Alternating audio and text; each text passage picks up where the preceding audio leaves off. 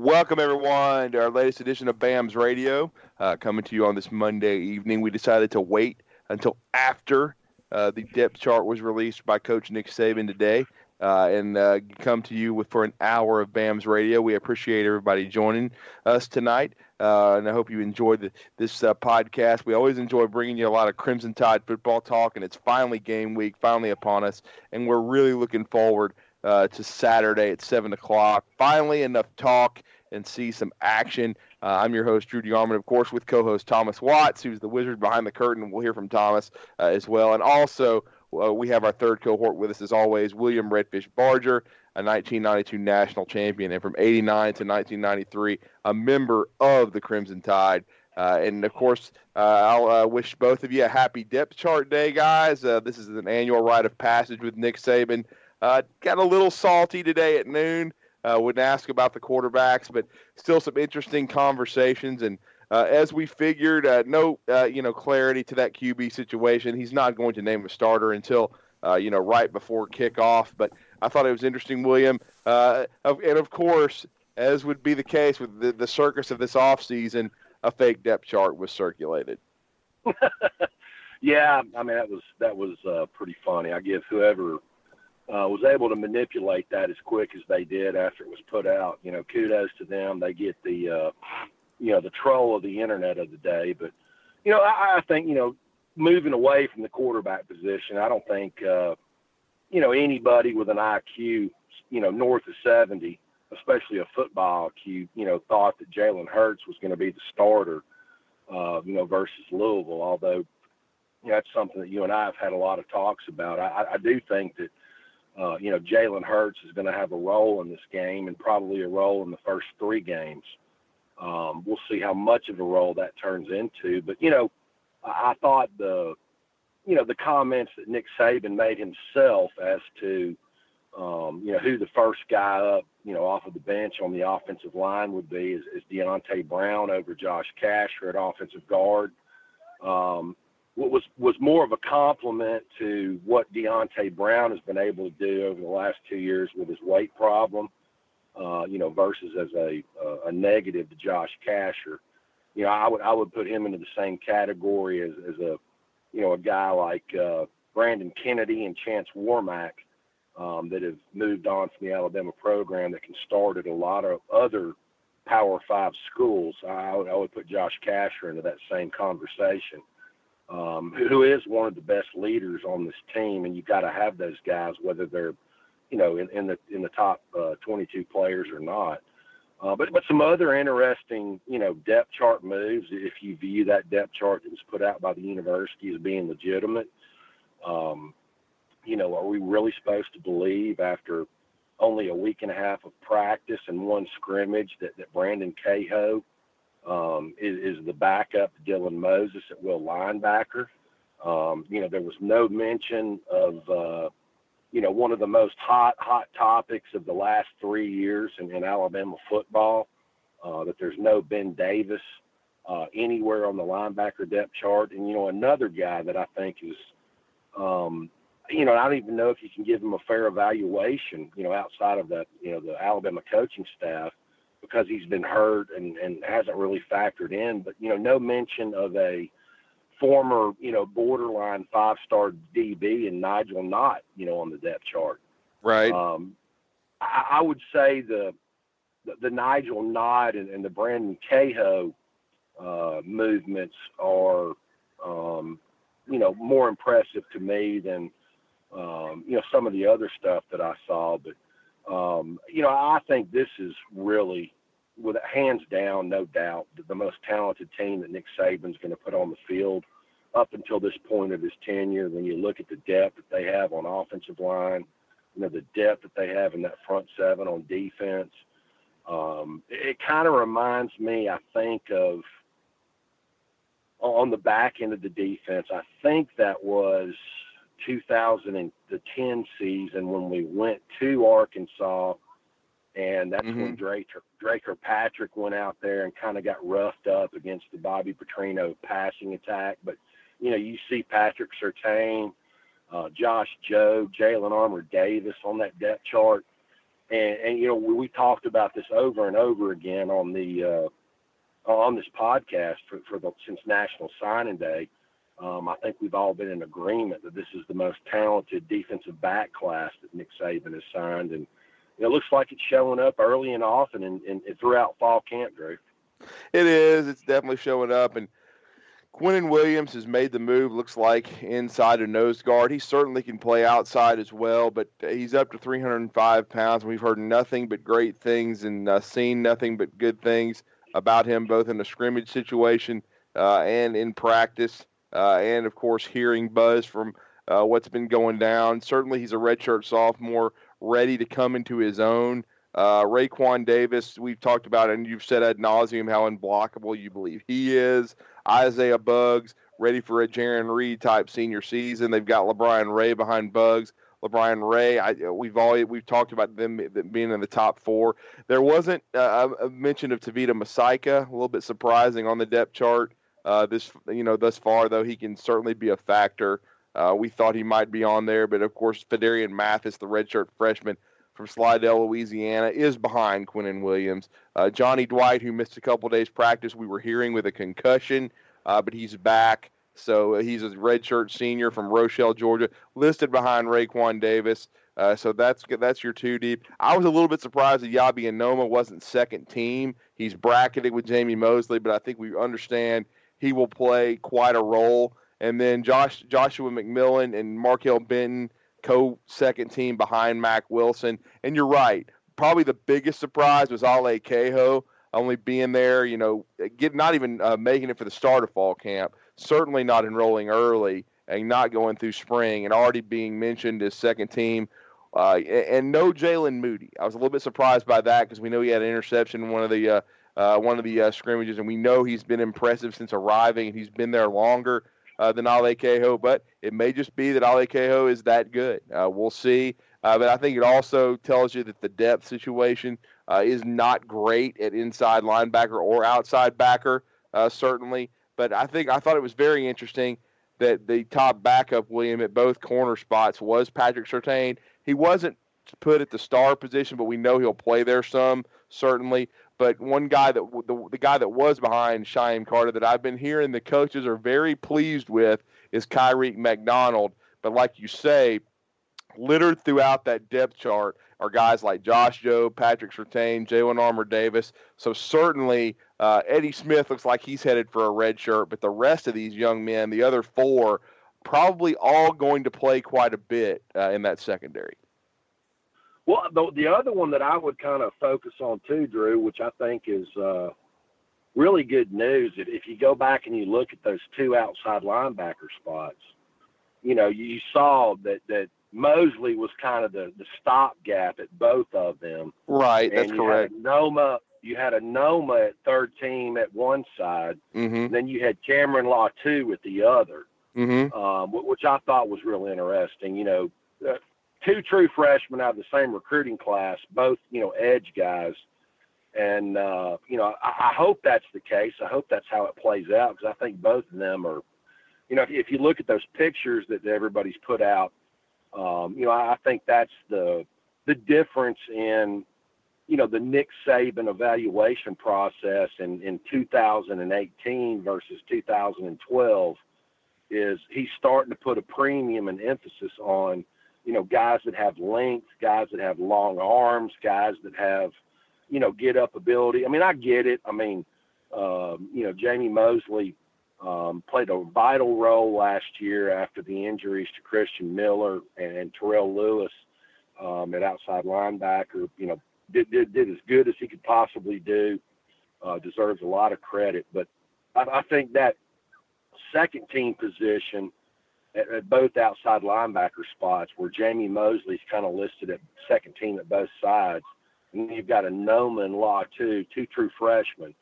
That's kind of what I've been saying all along about the injuries to Terrell Lewis and Chris Allen.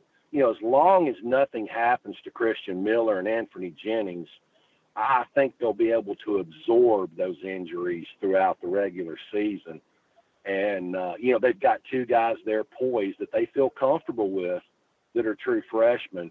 Ibaye and Noma and Cameron Latu, with Jamie Mosley being factored in right now. The one thing that was sort of surprising, though I understand, Tosh Lupoy, one thing he has done since taking over for Lance Thompson, and thank the Lord that happened, is that he has been able to cross-train these linebackers at both the Sam spot and the Jack. I was surprised they had Latu listed as a Jack and Iyabi and Noma listed as a Sam. But, again, that's probably just semantics, as William, as those positions have become really interchangeable with all these guys. No, and that's the one thing that Tosh Lupoy is more of a Jeremy Pruitt right protege versus a Kirby Smart protege. Kirby's kind of in the mode of a bend but don't break guy.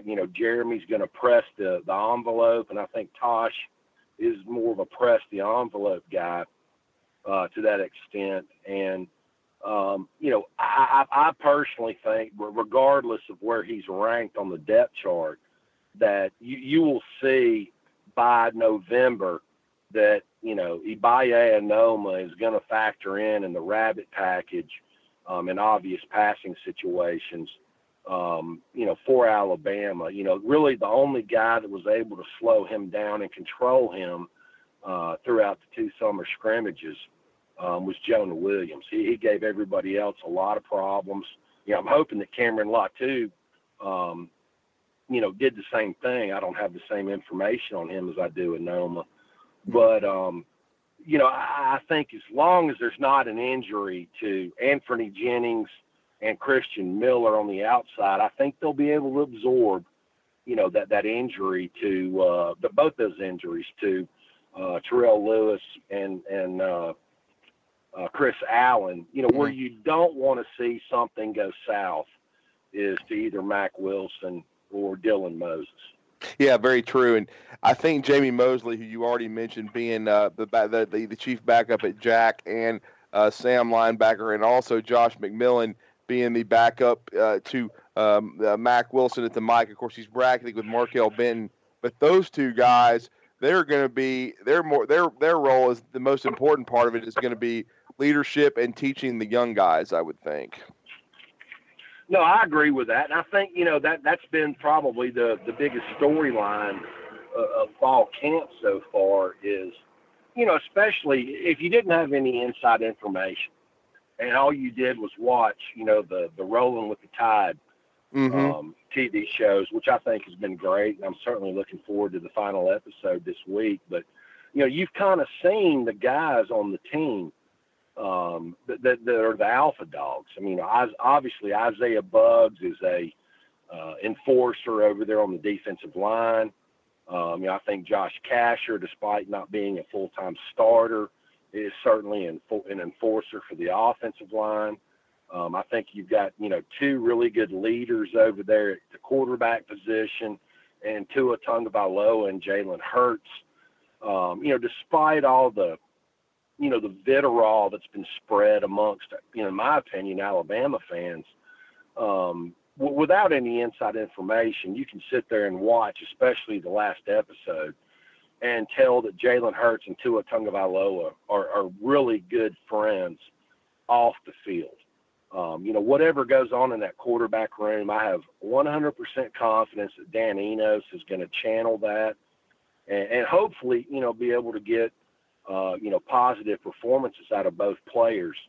But that's the thing that you notice over and over again. And, I played on some, dysfunctional teams at Alabama myself. I still, wonder how we managed to win the 1992 national championship, because not that there were problems in the locker room, but there were definite dysfunctional problems on the coaching staff. But that's the thing that rings true to me, Drew, over and over again. The more that I watch, that Rolling with the Tide series, is just how bought in all those players are. There's one voice in Nick Saban. The guys that he brings in year after year, they all talk about how it's one voice, but, that they get these enforcers that come in on both sides of the ball And, that's the goal that Nick Saban has, is he wants the players to police the locker room. And, I've said it early and often, and I believe this, to my core. This is going to be the most talented team, I think, over the next 3 seasons, that Nick Saban's had. And, I think that the Louisville game coming up this Saturday will be over with at halftime.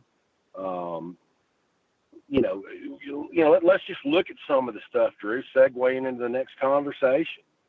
I don't think the Louisville defense will be able to hold up for 4 quarters. I don't even think they'll be able to hold up for 2 quarters. The Louisville has gone heavy after the departure of Todd Grantham from their defensive coordinator. They've gone the JUCO route up front, and they've gone the bulk route. Alabama has won their last 11 openers by double digits.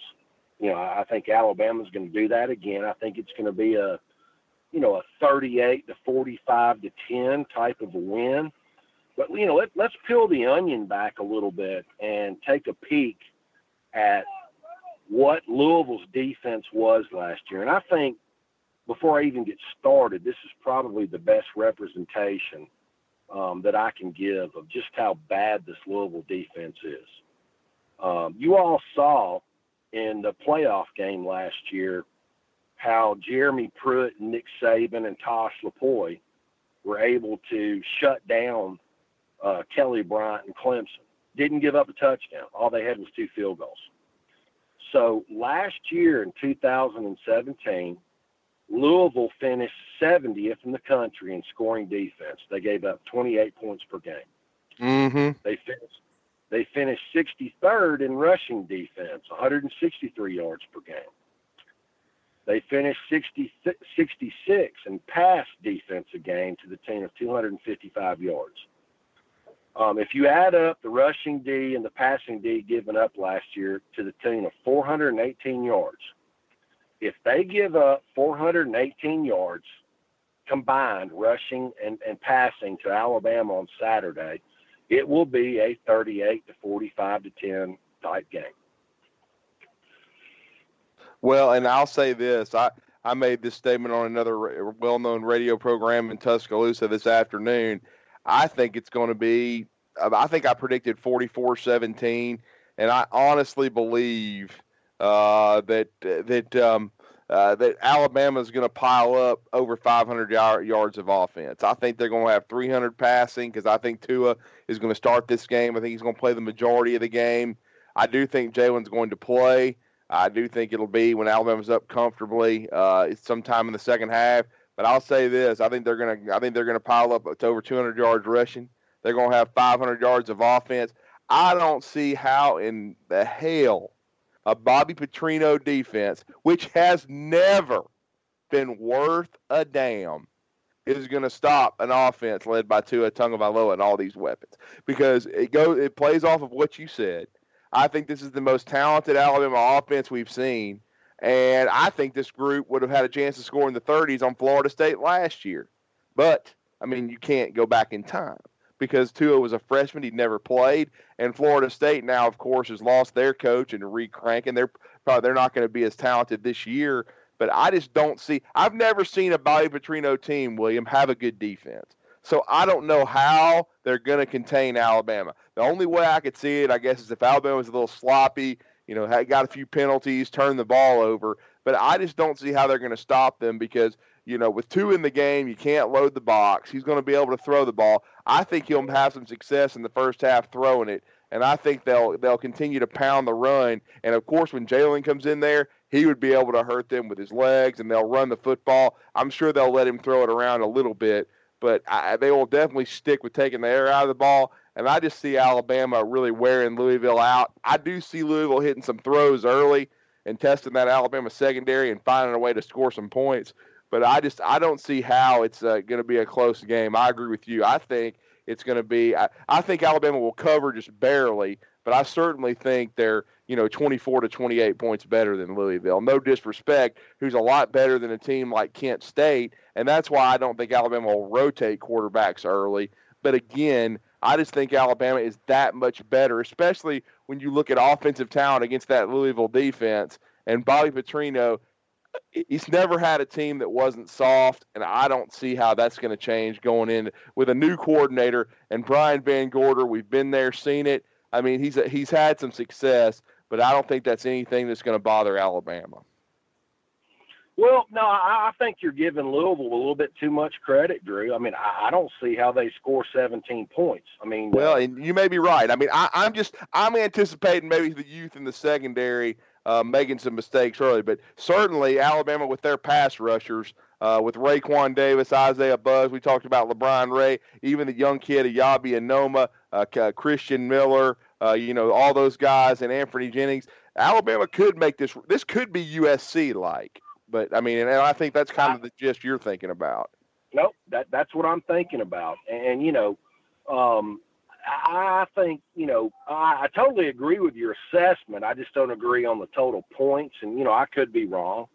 But I just think that, like you said, you used the analogy a minute ago about points being scored against somebody, and I can't remember who the analogy that you used last year, but my analogy has always been and always will be against Georgia.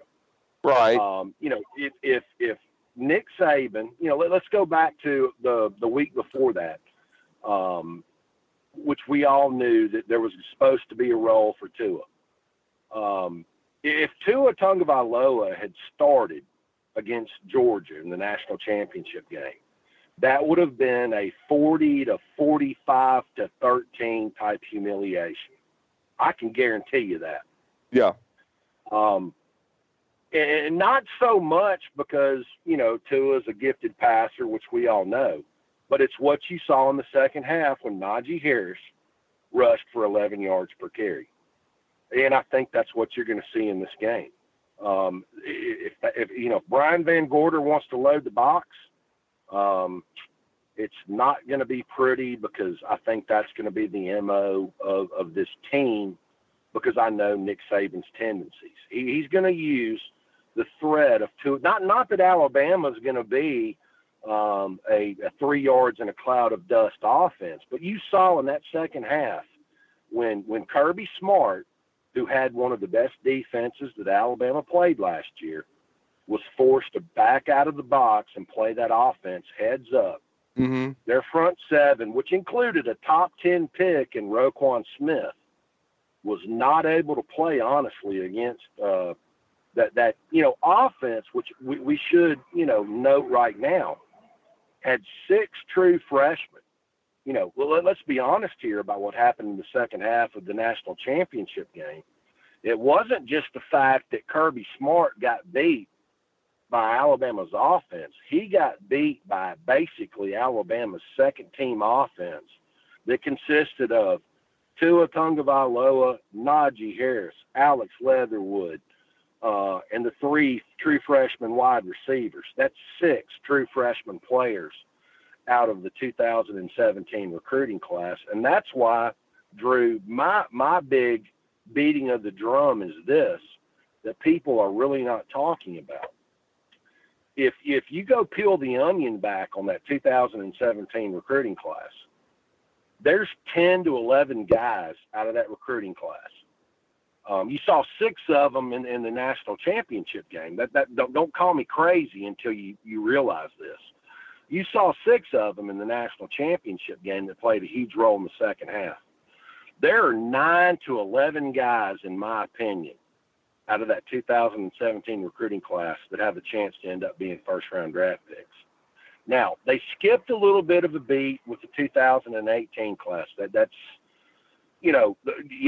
Jalen Waddle, their number 1 offensive target. They got Abaye Anoma, their number 1 defensive target. They got their top defensive target in Christian Barrymore.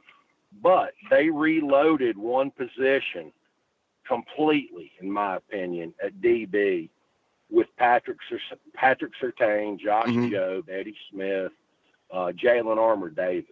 And Savion Smith. Savion Smith, yes, the JUCO transfer. And I think that's the true magic of a Nick Saban recruiting class is, he can miss in 1 year about something that needs to be reloaded, whether it's the O-line class from 16 and then, you sign – let's look at it like this, Drew. They signed, I think, 4 offensive linemen out of that 2017 class that I'm talking about that has 9 to 10, first-round draft picks. I think we can all sit here and agree that they got 2 starters out of that deal in Leatherwood and Wills. They got a developmental guy in Randolph that I think still has a chance to be a future starter at Alabama. And then there's, the 1 5-star bust in Elliott Baker. Yeah. I'm not real impressed with the offensive line class that they signed in 18. Ekiyor might end up being the best of the bunch, but let's look at this year's class.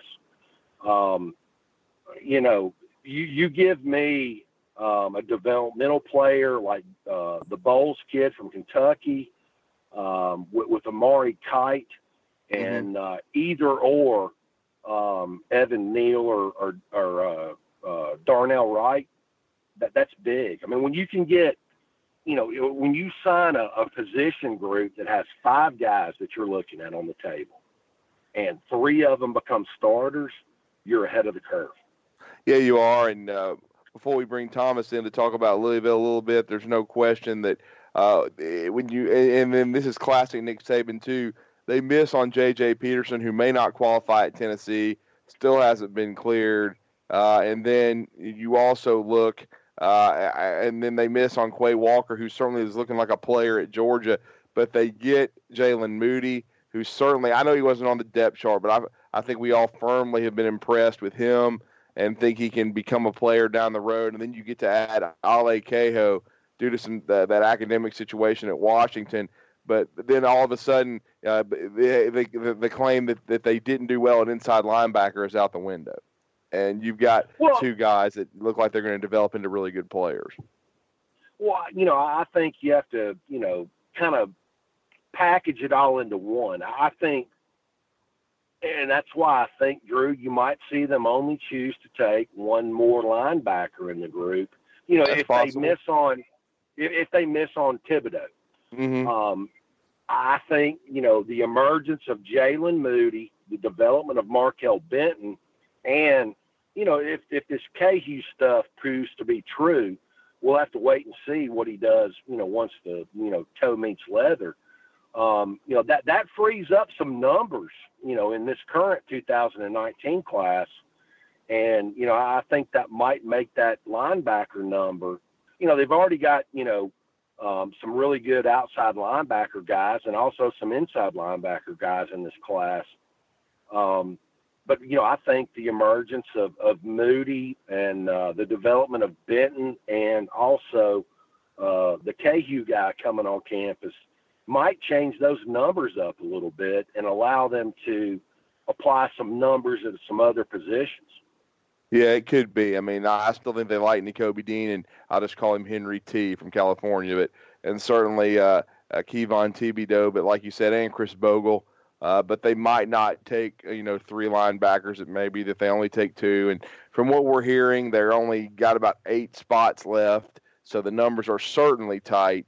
And they are, as you said, they certainly want Clay Webb. They certainly want either Evan Neal or Darnell Wright, though I think Evan Neal, from what I'm hearing, it might be the number 1 overall prospect on the board. He's really rocketed up there because he's lost weight, and they think he has a chance to be a first-round talent at left tackle, and certainly would be and with Trey Sanders, a guy that I think everyone believes Alabama has a large lead for, his teammate at IMG, that could work out very well for Alabama. But we want to bring Thomas Watts, our producer extraordinaire and co-host, into the conversation. Thomas, your thoughts on Louisville? William and I certainly don't think that they are capable of beating Alabama. I think they could score some points if Puma Pass ends up being a big-time quarterback. We really don't know a lot about him, But when you just look at the style of football Bobby Petrino plays, they're not very physical. I think they're going to throw to set up the run, and I think this Alabama defense could pin their ears back, force some turnovers, and I certainly believe with Tua Tagovailoa at quarterback, it's going to be a bad matchup for the Cardinals. Your thoughts? Well, let's get the pithy thing out of the way real quick, Drew. Saturday evening in Orlando is going to be a paddling. I mean, it's that easy to me. I think Bobby Petrino is a decent football coach, but your reading of the situation is spot on. I don't think Louisville has been a physical team ever. You know, you have the 2 Lamar Jackson years, but that was more Lamar Jackson being, Michael Vick 2.0 than anything to really jump out and scare you. Lamar Jackson's now playing for the Baltimore Ravens. So I think this game, if you want to hit the storyline, to me, it's really all about Alabama. I think that Alabama will be able to make Louisville one-dimensional. And if that comes to pass, and I believe it will, Alabama's going to blow Louisville away. I'm not sure I buy into your 17 points thing, to be quite honest with you. I may be wrong about that now. Well, I'm giving Bobby Petrino a little bit of credit and Pass a little bit of credit, but you may be right. This could be, William thinks it's going to be a mauling like Southern Cal, and that could be possible. Well, the thing is, you look at the history of Nick Saban, and at this point, I was actually thinking about this show, and I was thinking about the football season, and we now have a decade of what Nick Saban does at Alabama. And what are some things that you can take all the way to the bank? One, if you give Nick Saban 5 or 6 weeks to prepare for you, he is probably going to beat your ass. That is almost certainly going to happen. We have 4 years of playoffs, multiple national championships where Alabama came out and just annihilated their opposition.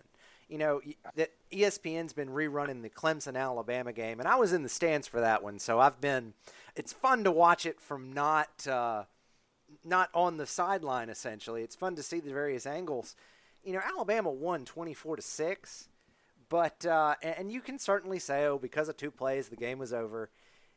The counterpoint to that is, if a couple of plays go the other way, it's 38-6, or if there's not a bad snap by Jalen Hurts a bad exchange between Jalen Hurts and Damian Harris, it's something like 38-3.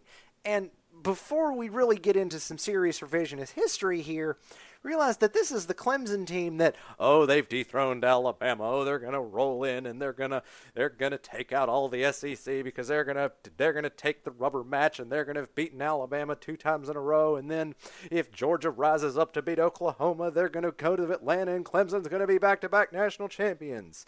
That was the narrative that everybody forgets because the narrative flat out ran out of gas in New Orleans this year. So, back to my point, Nick Saban's probably going to smoke you if you give him time to prepare. Well, he has officially had time to prepare for Louisville. Do they have a new guy in Juwan Pass? Is he hard to specifically scout? I mean, okay, maybe, but that doesn't really compute to me. What's the first thing I always do when I break down 2 teams, Drew? I pull up their rosters and I say individually, one-on-one. And I know football is not an individual game. There is a team element. But you look at who's going to match up with who on the entire starting 22 from both teams. And I wouldn't take anybody from Louisville personally. Not that they're a bad football team. I think they're going to be decent in the ACC. The problem is Alabama's right now in maximum freight train mode, essentially. And when Alabama's in this area, completely healthy, unfortunate injuries aside, but aside from the season-ending injuries, when Alabama's playing up to what is probably its ceiling or close to it, there are only 4 or 5 teams in college football that will be able to hang with Alabama. And the short version is Louisville ain't one. Give me 52-7. I'm sorry. I think 52-6, 52-7's right there for the number. And everyone's going to fall over themselves because Alabama's offense is awesome and Alabama's coming back and they're going to be just fantastic for another year. And anybody who has, listened to this program or talked to some folks that have been to scrimmages are going to sit back on their easy chair and be like, well, freaking duh. So, I mean, it's going to come to pass. I'm looking forward to it. Can we tee it off and kick the ball off, please? That's my attitude. And before we go back to William, I'm going to ask you, William and I disagree slightly. I think that Jalen will play. I do think it'll be in the second half. William believes he'll be in early, but that Tua will start. We are in agreement there. As you are the third member of our trio here, what is your thoughts on who you think will start, and how do you see Nick Saban handling the quarterbacks? Well, I think we're going to essentially be playing 7-on-7 on Saturday night. So the only time that I see Tua Tagovailoa coming out of the game is if he struggles. If he is this. Let's be realistic here. This is his first game, ostensibly, where he is the guy. Yes, he had a great half of football, and we've seen excellent things from him since in limited action. But against this team, I think Jalen Hurts comes in later. I don't think Nick Saban will sit the hot hand, and I don't think this defense is good enough to slow down a guy like Tagovailoa. If it comes to pass that, it's Alabama's offense is kind of sputtering along through the first quarter, I'd expect to see Jalen Hurts. There will be a rotation, but if one guy comes out on fire, ostensibly that's Tua, he'll play until Alabama's up by 4 or 5 touchdowns. Interesting. So Thomas and I are more on the same wavelength, but we'll see who ends up, with the bragging rights, I guess, or whatnot, who ends up being right about that. But William, I thought it was interesting to go back to the offensive line. We Coach Saban made special mention of Womack injuring his foot and said that had an effect on what they were going to do at tackle because they had a lot of confidence in him. It seems to me they don't have a lot of confidence in Scott Lashley still because he was bracketed at backup left tackle with Chris Owens, who's also the backup center. Scott Lashley, he may be a guy with this recruiting class if they can get Evan Neal. He's close to being processed himself. He became a ballyhooed guy out of Mississippi, but he looks like $1 million, but we just haven't seen the light come on. I don't think it's fair to say that, the light hasn't come on. I mean, maybe it's more fair to say that he's been recruited over. Yeah. With Alex Leatherwood being the starter at right guard and Jedrick Wills being the starter at right tackle. I mean, I think it's more fair to say that, what we know is, average blokes that aren't involved in the program is this. If something were to happen to Jonah Williams, it's no different than what it was back in the second week of January. And obviously, both Josh Casher and Deontay Brown have played a part in this. If something were to happen to Jonah Williams, it's not going to be any different than it was in the national championship game. And I think that's why they cross-trained, both Jedrick Wills and Alex Leatherwood at right guard and right tackle. You'd see a switch of Alex Leatherwood to left tackle, Deontay Brown to right guard, and the beat goes on. Mm-hmm. And then, beyond that, it's Josh Casher, next man up. But, at the end of the day, I think the deal with this, 2018 Alabama football team is this. There's so many options on offense, and they're looking for a distributor of the football. We all know who that is. But at the end of the day, don't expect this to go away. Nick Saban loves him some Jalen Hurts. He has huge loyalty to him. He's not going to take a dump on him. I'll go to my grave, and I'll be the first person to come back on this show next week if this doesn't play out. But I think Jalen Hurts comes into the game versus Louisville, regardless of down and distance or the score. He's going to come in somewhere on the third of the fourth series against Louisville. Well, and that may be the case, but I just think that he's catered to him the entire time, and he lost the job. And again, I think he's going to play him. I don't think, but I do think he'll still redshirt. I think his father has that understanding that Coach Saban will help take care of them and I think it's and the redshirting is not a slap at Jalen Hurts. It's helping him and his family because if he's not the starting quarterback, you certainly, if I were Jalen and I were his family, I wouldn't want to waste a year of eligibility as a backup. And certainly now that they have this 4-game redshirt rule, Nick Saban will work with them. And if Tua is healthy, then they will find a way to redshirt Jalen Hurts and help him move on for 2 years to another institution. Now, if Tua Tagovailoa were to get injured, it's everything's off the table. I would never say this, even though I said Mac Jones had a better spring.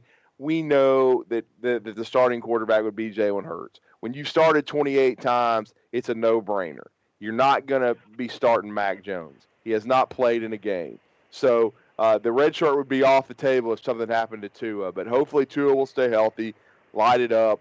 Jalen Hurts will be used in a few situations. And then I think they will preserve his red shirt and he will move on. He's going to get his degree. We all know he needs about 15 hours. He'll definitely graduate and transfer to another institution. So, and quite frankly, I was asked this morning, if they hadn't passed that rule and if Tua had been, healthy in the spring, I think Jalen would have already transferred. But, the rules changed and you can take advantage of those. And I think and Nick Saban did too, because he wanted to keep Jalen around because you want the ultimate insurance policy. There's nobody in the country that has an insurance policy like that at quarterback, where you have a first-round pick like Tua Tagovailoa, and behind him you got a cat that's won the SEC Offensive Player of the Year 2 years ago and is 26-2 as a starter. I mean, nobody else has that problem, and it's not a problem. It's a luxury. So Nick Saban, played his cards right. This is what he's wanted, and now you just have to hope that the chemistry is right on the football team. And as you pointed out, William, you've been watching training days along with the Tide. The chemistry looks good among the coaches and the players. We'll find out if that's absolutely the truth, because I thought it was interesting. Andrew Zhao had comments recently that when he was around the program, you talked about the dysfunction on the coaching staff when you were there. There was certainly dysfunction during that era with Watts and Zhao. Oh, yeah, no, Andrew had to deal with a lot more dysfunction than I did. I mean, because he freely admitted that it divided the team with the way they handled it. And, I'll play into that a little bit, too, because I don't think there's a chance for dysfunction on this team. I mean, I think the locker room knows who the guy is. Right. But my take, Drew, on this has more to do with the schedule than anything. And it's, you're playing a less than talented team versus Louisville in game one, and then you go through the next 3 games, and then you've got, what you have to look forward to with Ole Miss, Texas A&M. I've always had that Texas A&M game on September the 21st circled, much like the same way that I had the Penn State game circled, even though it was in week 2 with, Phillip Sims and the AJ controversy. But I've had that Texas A&M game circled since the national championship game. And, I'm not trying to cause divisiveness in the locker room. I'm just trying to say, from stuff that I've watched, how Nick Saban has handled it, in the past going forward. And I just think that you've got this, full month of football to, make a decision, do what you want to do. If all the talk from, the sources that I have is that, Nick Saban is loyal and he loves Jalen Hurts, you look at the schedule and you say, well, when does it stop? And, to me, the stop point is A&M on September the 21st. That's inside the 4-game gap. And, that's why I've maintained why I think both quarterbacks will play. And, maybe it doesn't happen. I don't know. I mean, Drew, it's kind of like the recruiting board changes every Monday morning at 7:30. But that's why that's why I've said what I've said since the national championship game about, both guys playing, and, we'll have to wait and see how it plays out.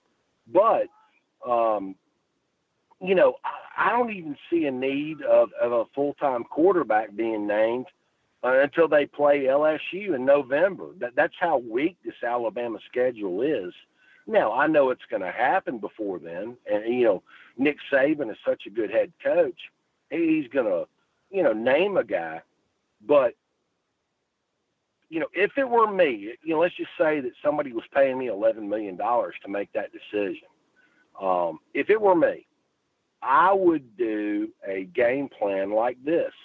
Tua starts, goes out and gets a huge lead, which I think they can possibly do against everybody they play up until the month of November.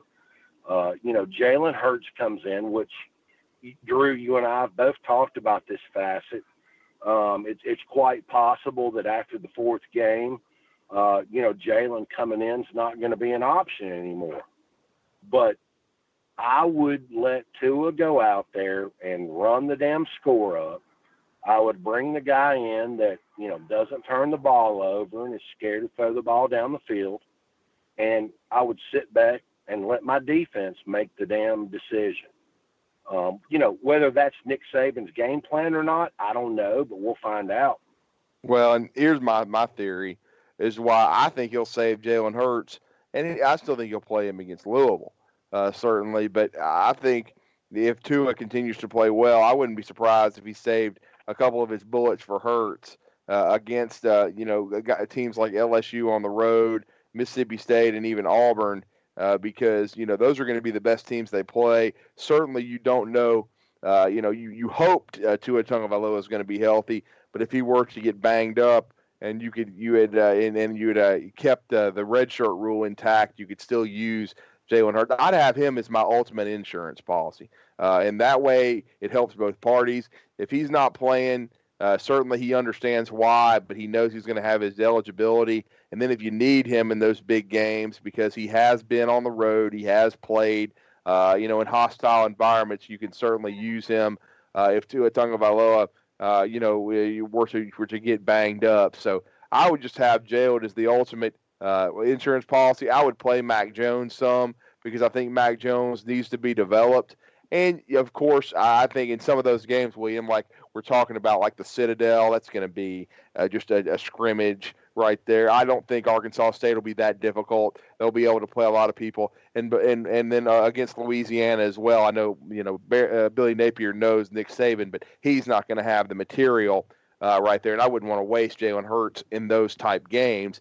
But I'll say this. I wanted to go and get your thoughts on this because I think Barrett Saleh's been snorting something up or drinking something he shouldn't be drinking. But I can't believe he thinks that Ole Miss is going to beat Alabama and Oxford. Now, I'll say they do have a very potent offense with Jordan Tiamu at quarterback and these receivers. We understand their receivers are good, but okay, here's the thing. How are they going to run the football in Alabama? And then how on earth, with that defense, the way we've seen it the last couple of years, are they going to hold Alabama under 50 points with Tua Tagovailoa at quarterback? I don't see it. I think Alabama is going to nuke them in Oxford, Mississippi.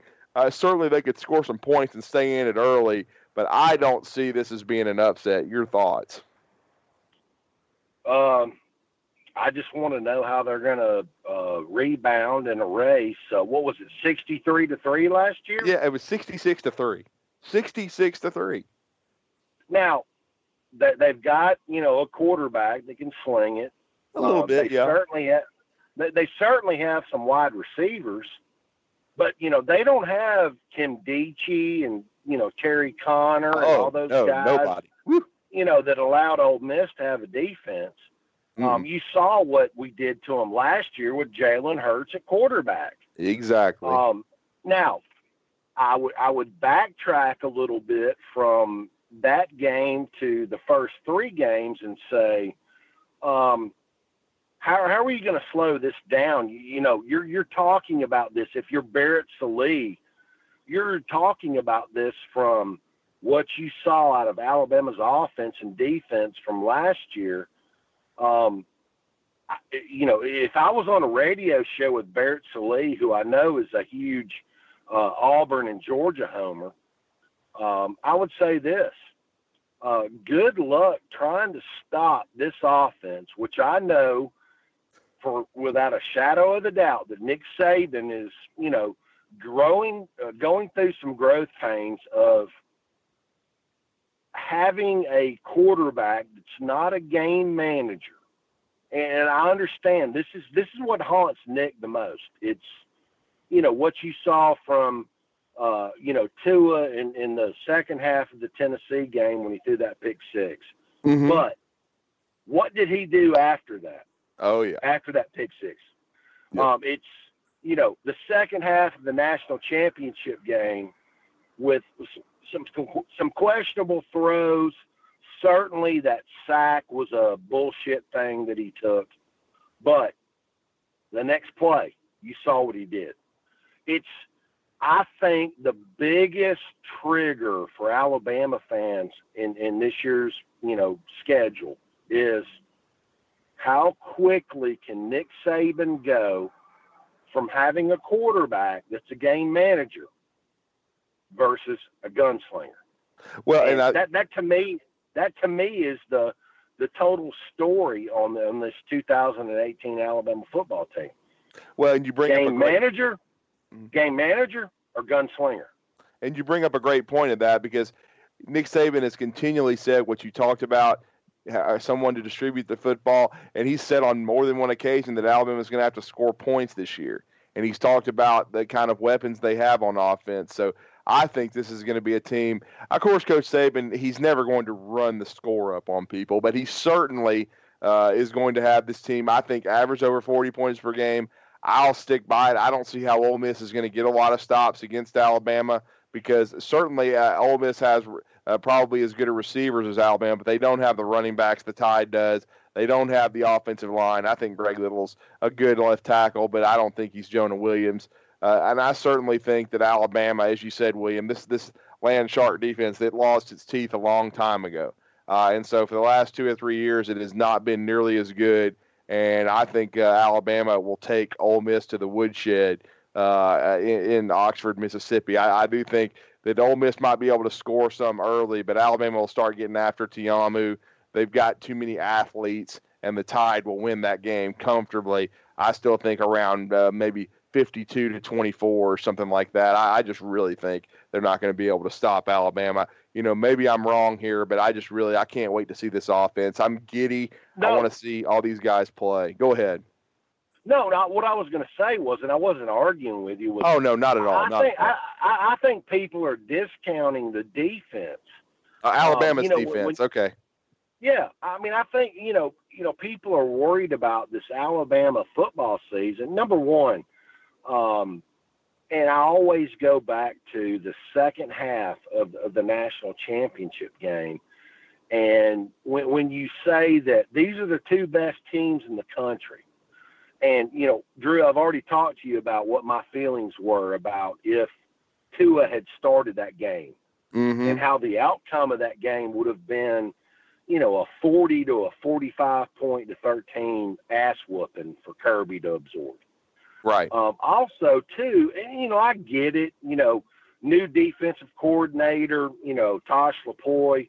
You've got Pete Golding, who I think is a brilliant football mind.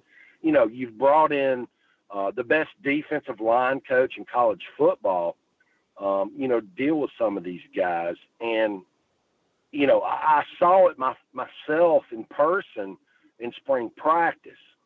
If Alabama's offensive line, not named Jonah Williams, can't block Raekwon Davis one-on-one, if you've got guys that are in secondary positions like Isaiah Buggs and Quentin Williams, Christian Miller, and all the other ones, not to mention with what's going on the back end of that defense, I don't know why an Alabama football fan will be worried about this season. It's going to be glorious. It's going to be – they're not going to be challenged up until the month of November when they play LSU and Auburn. sit back and watch it play out. And I think just like you've talked about, Drew, if you've got Tua Tagovailoa in a position, which I think that's what Nick Saban is doing with maybe mixing in Jalen Hurts a little bit, which motivates him and elevates him to distribute that football. It's going to be ridiculous. And I will never forget, Drew, which one of my all-time favorite Alabama football coaches told me about this kind of new genre of Alabama football. Told me. My old buddy Mario Cristobal told me this in the summer of 2015. If we don't win 2 national championships between 2016 and 2019, we should all be fired. I remember you telling me that. He's halfway to that goal, Drew. Yeah, they really are. And then as we're winding it down here, William, but in the kicking game, I thought it was interesting that he had Joseph Bulovas ahead of Austin Jones, though he had either or. I still think Jones will handle the kickoff or the field goals, and Bulovas the kicking off. Though certainly Bulovas can handle the short ones as well. He's done that before with Cade Foster and Jeremy Shelley. And certainly, I still think Skylar DeLong will be the punter, but Michael Bernier, and our thoughts and prayers go out to his family because he lost his mother to cancer, and that's why he missed the last scrimmage. Oh, damn, I didn't know that. Yeah, well, he transferred from Eastern Illinois 2 years ago because his mother had cancer, William, and she'd been battling, and she lost her battle, about a week and a half ago. But he'll be back, and we'll see. He really punted well in the first scrimmage. I still lean toward DeLong, but we'll see what Coach Saban does, and that'll probably play itself out over the next week. But I know he wasn't listed as the primary punt returner. I still believe Jalen Waddle will be out there against Louisville. What are your thoughts on him? I sure hope he is. I mean, he's a guy that's come in, Drew, and I think has blown everybody away with, what he can do from a small space, quick twitch explosion type guy. If he's not listed as one of the, primary kick returners or punt returners, I think he probably will be by the end of the season. Going back to, how the coaches rank people that they get. I know you made the demonstrative statement, today on the Facebook page about, Evan Neal being the number one overall player on the Alabama board that's still left. Right. And I certainly don't disagree with that. But what I do find funny is, where he's ranked. And this is what I, would love to, kind of turn this program into as an educational piece as to how the Alabama coaching staff ranks a player versus how they're rated by recruiting services. And I would certainly, turn the Antonio Alfano recruitment in the same light. Mm-hmm. But there's no doubt in anybody's mind that last year Jalen Waddle was the number one overall player on Alabama's football board, just mm-hmm. like it was no different than Ibaye Anoma was the number one defensive player, and just like it wasn't debate that Christian Barrymore was the number one defensive tackle that they signed. That's why I will always debate somebody that wants to talk about how, oh my God, that number 6 recruiting class was so bad. Well, no, it really wasn't. But yeah. I personally think, Drew, that Waddle will end up being a big factor in this year's offense. For the reason why nobody else wants to ask is he's going to have Tua Tagovailoa distributing the football. Let's look at this shit, Drew. It's ridiculous. what Tua Tagovailoa, I mean, I almost want to say that he's cheating because he has this to distribute the football to. Henry Ruggs, 5-star. Devonta Smith, 5-star. Jerry Jeudy, who some said was the number one wide receiver in the country. 6'6", 4'4", 40 guy. Shavers. I mean, people don't want to sit there and admit as to what they're fixing to have to absorb and admit that the days of Nick Saban playing a game manager at quarterback are over with. Mm-hmm. He's got so much talent, the best talent in college football. Now, I'm not saying that we're fixing to turn into, Kevin Sumlin at Texas A&M or Cliff Kingsbury at wherever he coaches. Right, but Texas Tech, yeah. From what people are used to seeing and what they're fixing to get, mm-hmm. it's going to be retarded. And William, to close it out, we'll get everybody's predictions. I'm going to go with 44-17 Alabama. I'm going to stick with it. And I know you think it's going to be a mauling. What is your final score, your prediction?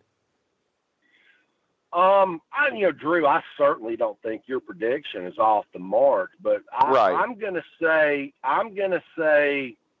42-10. Okay, 42-10, very a similar prediction. And Thomas Watts, bring you in to close this out. Your prediction, I think you said 52-7 earlier. Is that what you're sticking with? Yeah, I'll 52-7's fine. And I don't want to kick this hornet's nest today, but LSU's a bad football team, and they will struggle to make a bowl this year. That's all I'm going to say. Well, if Joe Burrows, who is named the starter, who everybody expected, if he is not the real deal, Thomas Watts, you are probably correct, because I don't think this LSU football team has a great offensive line, though it may be better than last year, and they certainly don't seem to have that bell cow running back unless this Chris Curry freshman that I really liked out of Florida ends up being the real deal. He's had a good fall camp, but he certainly hasn't done anything. And if they get whacked by Miami, I'm telling everybody, they're probably headed to 6-6, and Ed Ogeron's seat will be extremely hot. But good stuff from all you guys. It's been a quick hour. We've had some great conversation. I want to thank William Redfish Barger for joining us and giving us his thoughts on the depth chart and giving us, and I want to thank Thomas Watts for his thoughts on Louisville and his prediction, and of course producing our great program. And for myself, Drew DeArmond, I hope everyone enjoys this podcast and the conversation. We can't wait for Saturday. We're counting down the days until Alabama kicks off against Louisville at 7 o'clock at the Camping World Classic in Orlando. And we're looking forward to seeing Tua Tagovailoa and this offense. Hopefully, as William has said, it's going to, with all these 5-stars and this skill talent, really come out firing and play well against Louisville and get off to a fast start. But for everyone, we hope you enjoyed our post-depth chart Monday podcast, and we'll be back at our usual time this coming Sunday to rehash the Louisville game and to give us some thoughts on Arkansas State and hopefully see the Tide roll. But for everyone, have a great night and roll Tide. This is BAMS Radio.